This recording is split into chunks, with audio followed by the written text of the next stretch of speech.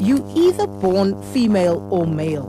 This transgender thing is devilish and should be discouraged in the strongest terms. Now, I guess this is exactly what we are getting at this morning. I think, having that kind of point of view is entirely normal.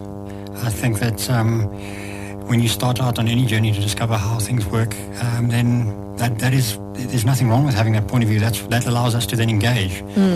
I think what's important here is in what the person is trying to say, and is that I was, when you look, you can go through all the studies you want. I mean, MIT, top university in the world did a study. There's studies going on all over the world that they need to obviously corroborate the findings, but they basically, along with a lot of other studies, have gone down the route of proving that a female brain can be born inside a male body from a chromosome point of view.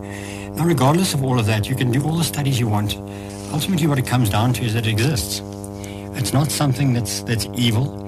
People often say to me, you're going to go to hell and God's going to punish you. And I say to them, well, you know what? If that is the case, and I stand before God one day and that is the case, I take full responsibility for my decisions.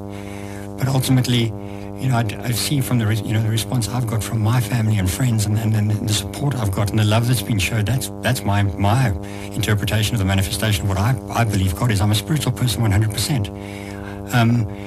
But I think, to go back to what the person was saying, is that when you look at anything in life and you're going to take the decision to say that it's evil and devilish, you need to ask the person who's actually living through this experience how they feel.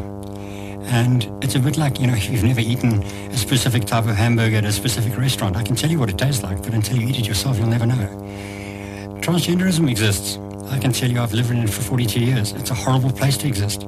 It's, you live in constant fear of being found out, bullied, attacked, and it's not a pleasant place at all. The incongruence in your head is just, it's very difficult to describe to somebody, but at the end of the day, if somebody's going to feel that it's evil and devilish, I would just ask them to take the time to actually go and meet somebody who's transgender, sit down and talk to them in an open, understanding way, and see what they feel.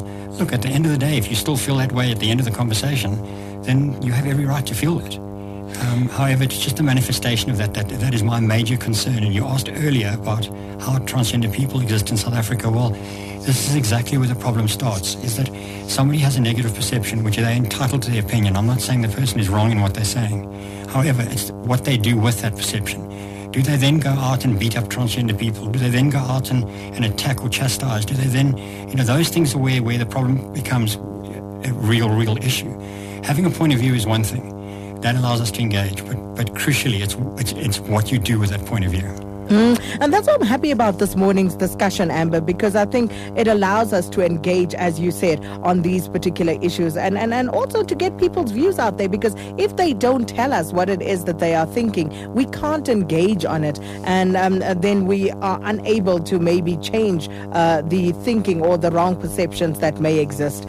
Some really interesting questions coming through. Here's one from Twarela Ngube, who asks, for 42 years you lived as a man.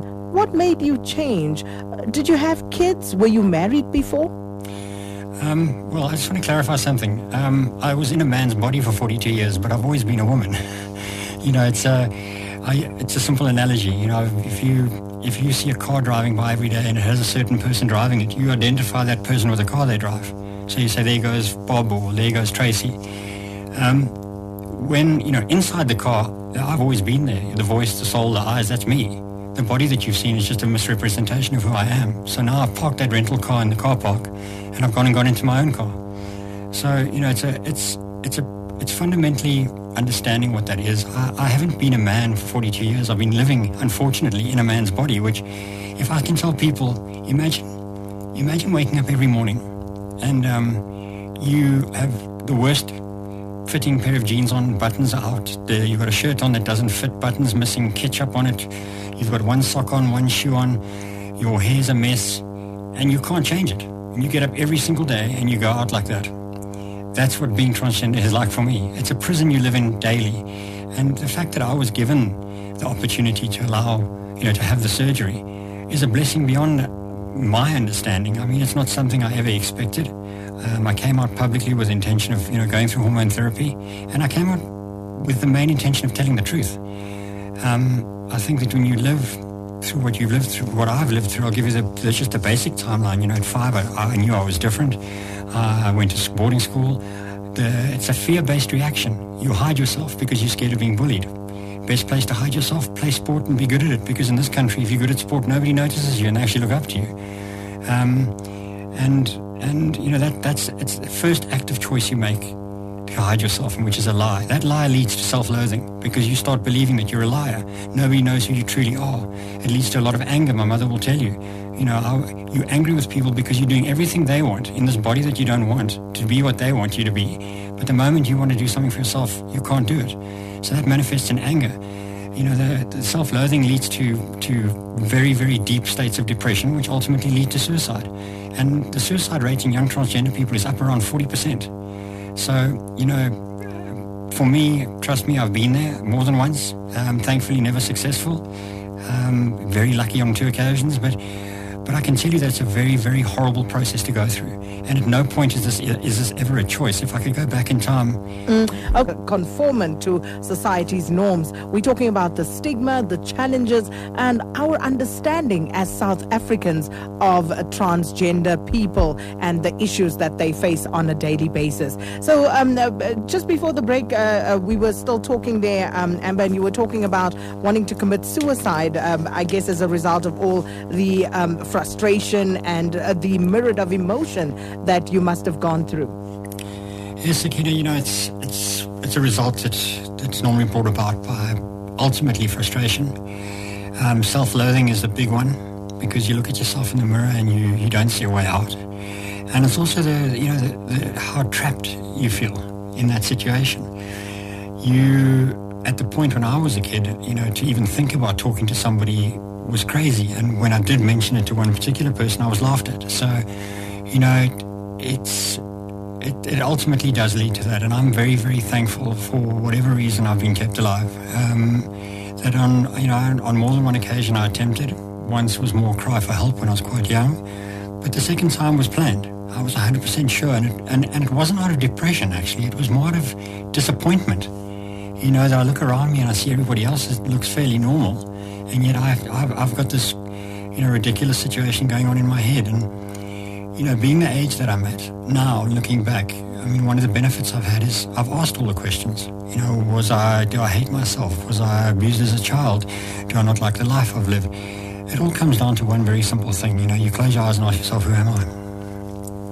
And to destroy that is the only option. You're left with only one way out, because you can't be who you are. So many questions, but let's speak to Tish, who's calling us from Wits University on the number 0891104208. Good morning, Tish. Good morning, and thank you for this opportunity. It's lovely to be a part of the show today. The comment that I'd like to raise is firstly this: I think it's amazing that you are covering trans issues today. I just want to speak a bit from my context. I support people who are lesbian, gay, bisexual, transgender, intersex, asexual, queer, or otherwise identified in a program at our university called Safe Zones at Wits, which offers support through training people to understand LGBTIQ+ specific issues and giving them basic counseling training. And from that perspective, I want to say that we see a lot of trans people coming to the allies that we've trained at Wits University. And what struck me as being so relevant from what you've been saying, Amber, is, the idea of the pathologization of being transgender. I think that this is such a crucial area that we need to address, and I think that holistic interventions are so important, and I hope that we see these continuing not only in the higher education sector but in other spaces as well.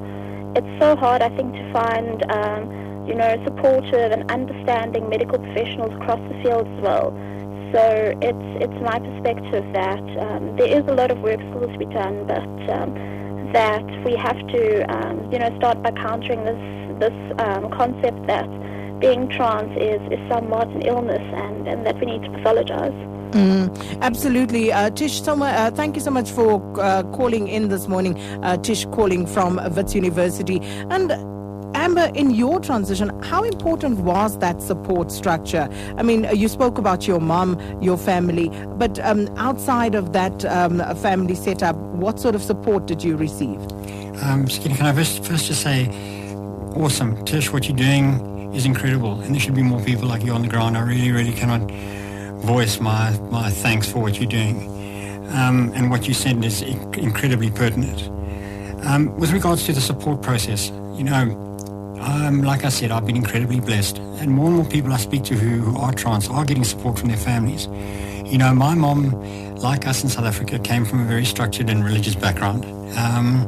And for her to accept me as I am has been quite a profound experience. And sitting in the car outside, I'll just sum it up like this. I mean, sitting in the car outside waiting to come in to chat to you today, she said that people often ask her, like, isn't it difficult for you and how is it? And she turns around and says to them, not at all. Isn't it amazing that a human being can go through this, and I'm sharing in this, and it's quite incredible. And her attitude has then, transcended across to, excuse the word, to my friends, my family. When I posted the letter on Facebook, I expected a few people just to say, well done, congratulations, or we'll support you, and the rest to sort of turn away. I was completely blown away, and still to this day, it's a very, very surreal place to live. From the first comment, which was a friend of mine, Katrin, who said, woohoo, down to getting emails from pediatricians in Australia saying, wow, you don't know how much courage you have and what it's done for kids that I look after. I mean, I still, trying to absorb that, because it's just the truth ultimately. So the support mechanism is crucial. Family is number one in this process. And while I also appreciate that, having an open mind is important, where the family structure is sort of needs to be looked at, put it this way, is where you have in different religions or different moral structures or different societies, accepting something sometimes infringes on your rights as a human being or your moral beliefs or your religious beliefs.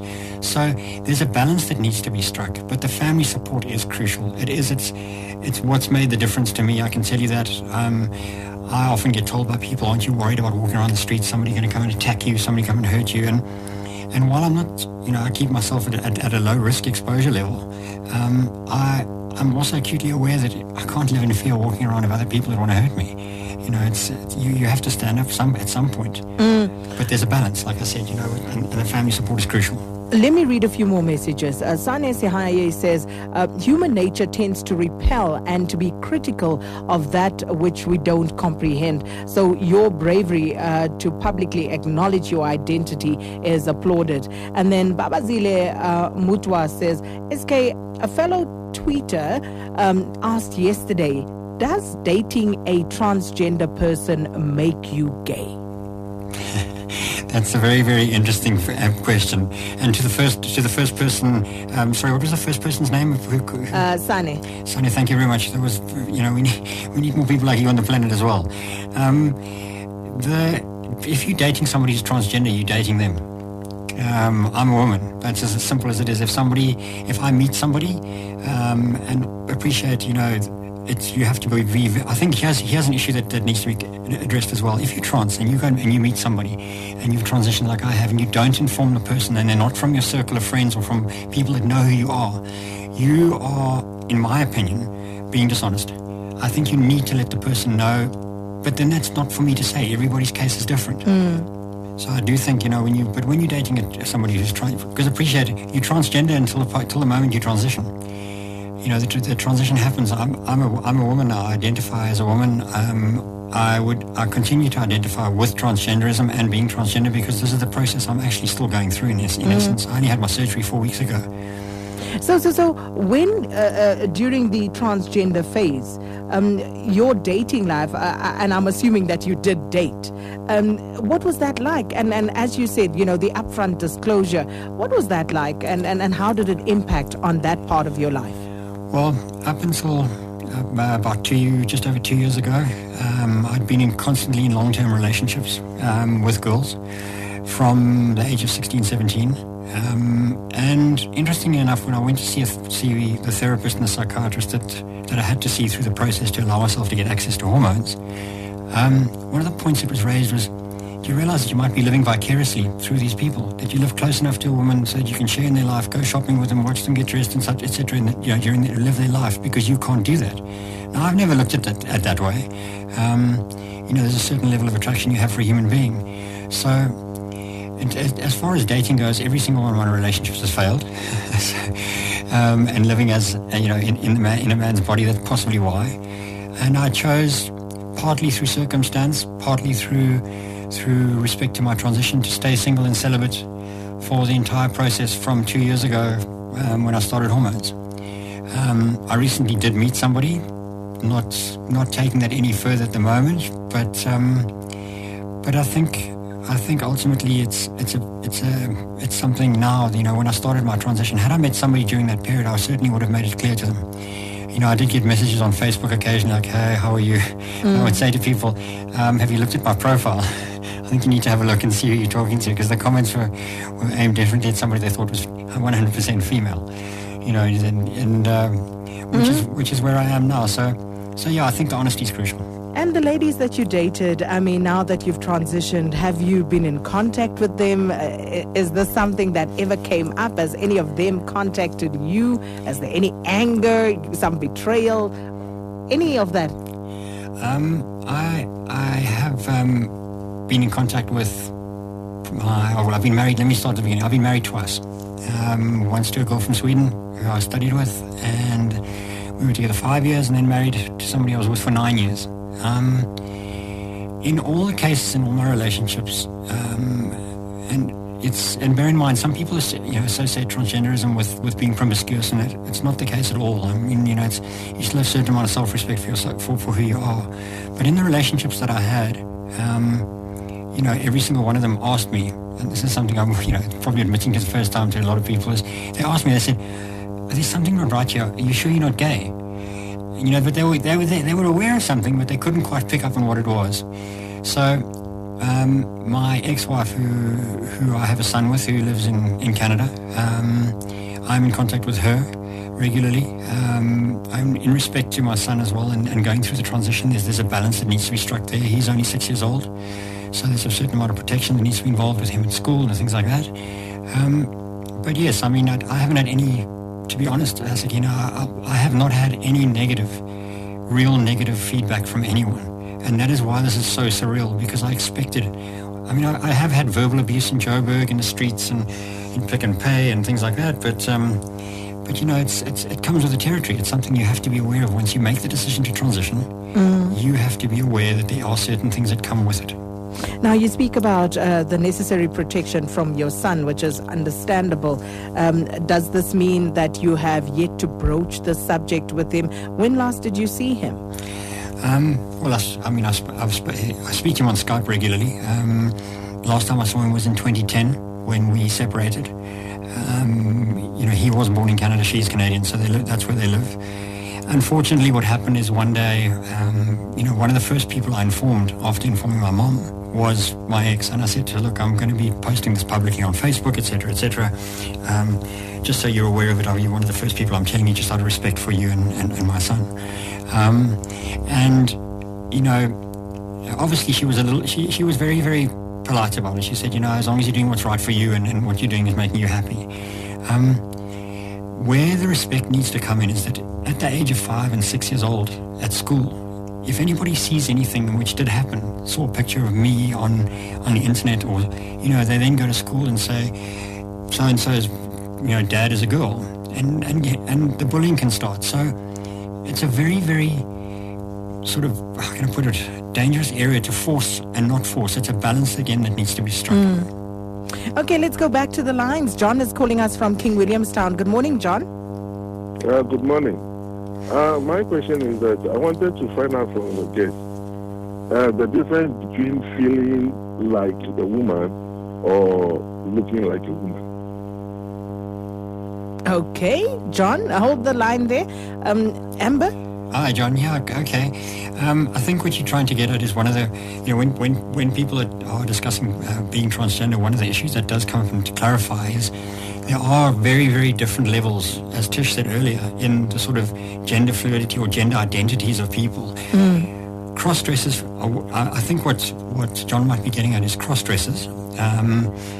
Males who dress as females for, put it in a better way, sexual purposes, or for looking like a woman, but then, respect the fact that they're men during their day-to-day lives, go to work, do that kind of thing. That terminology, and it's very broad, would be considered being a cross-dresser. Now, there are other levels that fall into that, but I'm being very broad here. Being somebody who is transgender means you are a woman. Dressing and wanting to look like a woman, and then you get drag queens. Drag queens are people who are very, very flamboyant, incredibly, colorful characters, and who are more artistically represented as when they go out and do shows. Now, I'm sure there's people who are drag queens and people who are cross-dressers out there that are going to tell me that my definition is incorrect. But fundamentally, what I'm trying to get at is that drag queens, cross-dressers, and being transgender are three very different things. Damascus wants to know, what was the purpose for the surgery ultimately, and what did it cost you? Well, I think if you ask any transgender person who is considering the surgery, if they had the opportunity to do it, they would do it. It's the outside representation of what's going on inside. There's parts of your body that when you see in the mirror and you walk around, they don't resonate with who you are, and obviously make you feel very uncomfortable. So the purpose of the surgery is something that's not an absolute necessity. It does cost a lot of money, and this brings me to a point that I wanted to bring up is about medical aid. But the surgery does cost quite a lot of money, and again, I was, very blessed. My stepfather sat me down one day and just looked at me and said, "Look, I know this is going to cost you a lot of money. I'd like to help you pay for it." Still to this day, I'm incredibly numbed by it. I don't know whether to laugh, cry, or be happy. But I think crucially here is it's about identity. I, for 42 years, was basically given a body I didn't want, and given the opportunity to change that, even though it is through surgery, is a massive, massive blessing. And if I had all the money in the world, I would happily do it for anybody who'd been through the right procedures and come to the right space that was willing to do it. There are the risks involved, massive risks, but fortunately, I'm recovering well. The medical aid issue, Sakina, is what's crucial. When you look at the cost involved in South Africa, again, when I say to you how blessed I am, and that's why I think it's crucial there's a voice out there. There's a 24 to 26 year waiting list for surgery in South Africa if you cannot afford to go private. I mean, that's a lifetime for some people. What's happening in the United States and Canada is that there's been a lot of lobbying, and in certain states it's changed where medical aids are paying either fully or partially for the surgery. And I think what's happening in South Africa, and I know there are people that are active on the ground that are doing this with the medical aids in South Africa to try and get them to contribute, and a lot of them are on board. Where it's important to understand is when you are going through the process of becoming transgender, there were certain guidelines that were set down, and they are: you need to live full-time as a woman for 3 months, you need to wear wigs, dress, notify your employers, do all that. This is the legal requirements. Then you need to go see a psychiatrist and a shrink, two separate people, to analyze you and then allow you to actually go on hormones. An endocrinologist then will prescribe the hormones and then monitor you. What's changed recently, and I'm sorry, I'm digressing a little bit, but I think this is relevant to the point, is what's changed recently in countries in Denmark. And you would think that Denmark, Norway, and Sweden, the Scandinavian countries, would be some of the forward-thinking countries.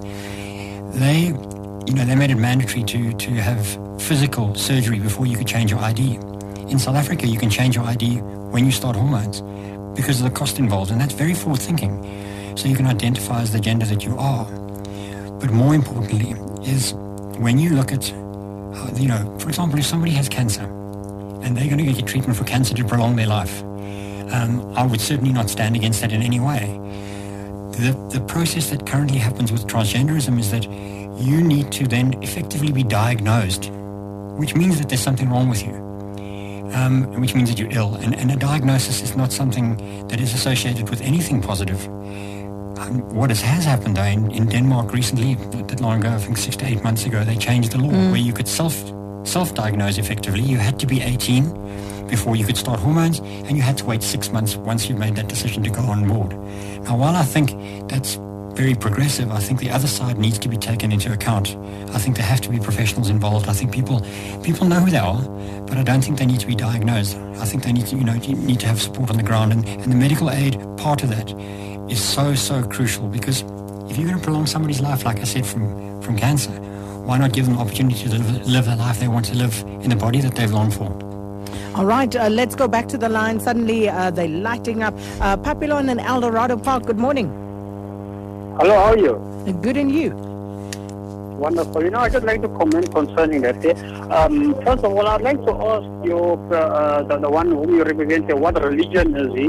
Because, firstly, if he's a Christian or of the Hebrew religion, I know in Leviticus chapter 20, verse 30, Leviticus chapter 20, verse 30, whereby it states, if a man sleeps with another man, the way he's supposed to sleep with a woman, it's an abomination in the sight of Yahweh, and they are both to be stoned to death. I would request him to, to not follow human deception, because the very Mr. Desmond Tutu, he is for you people, knowing very well the Bible says what I just said now in Leviticus chapter 20.